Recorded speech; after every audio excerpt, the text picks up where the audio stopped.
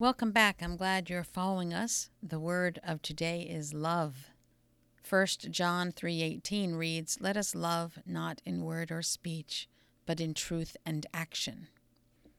We often think of love as a certain kind of feeling, but if we wait for loving feelings, we may never get around to actually loving. On the other hand, when we perform a loving deed, the loving feelings often come along as well. These loving deeds need not be big.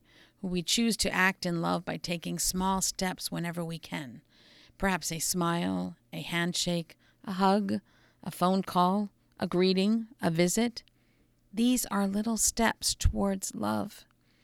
Each step is like a candle burning in the night. You see, Lent invites us to practice loving. God passionately loves us, not for us to save it all up in our hearts, but to give it away to those around us.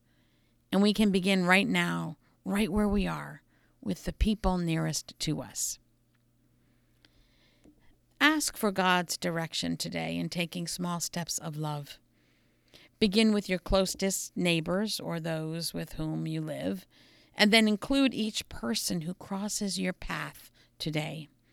Consciously fill the day with the light of loving deeds, however small, wherever you go. Simply love.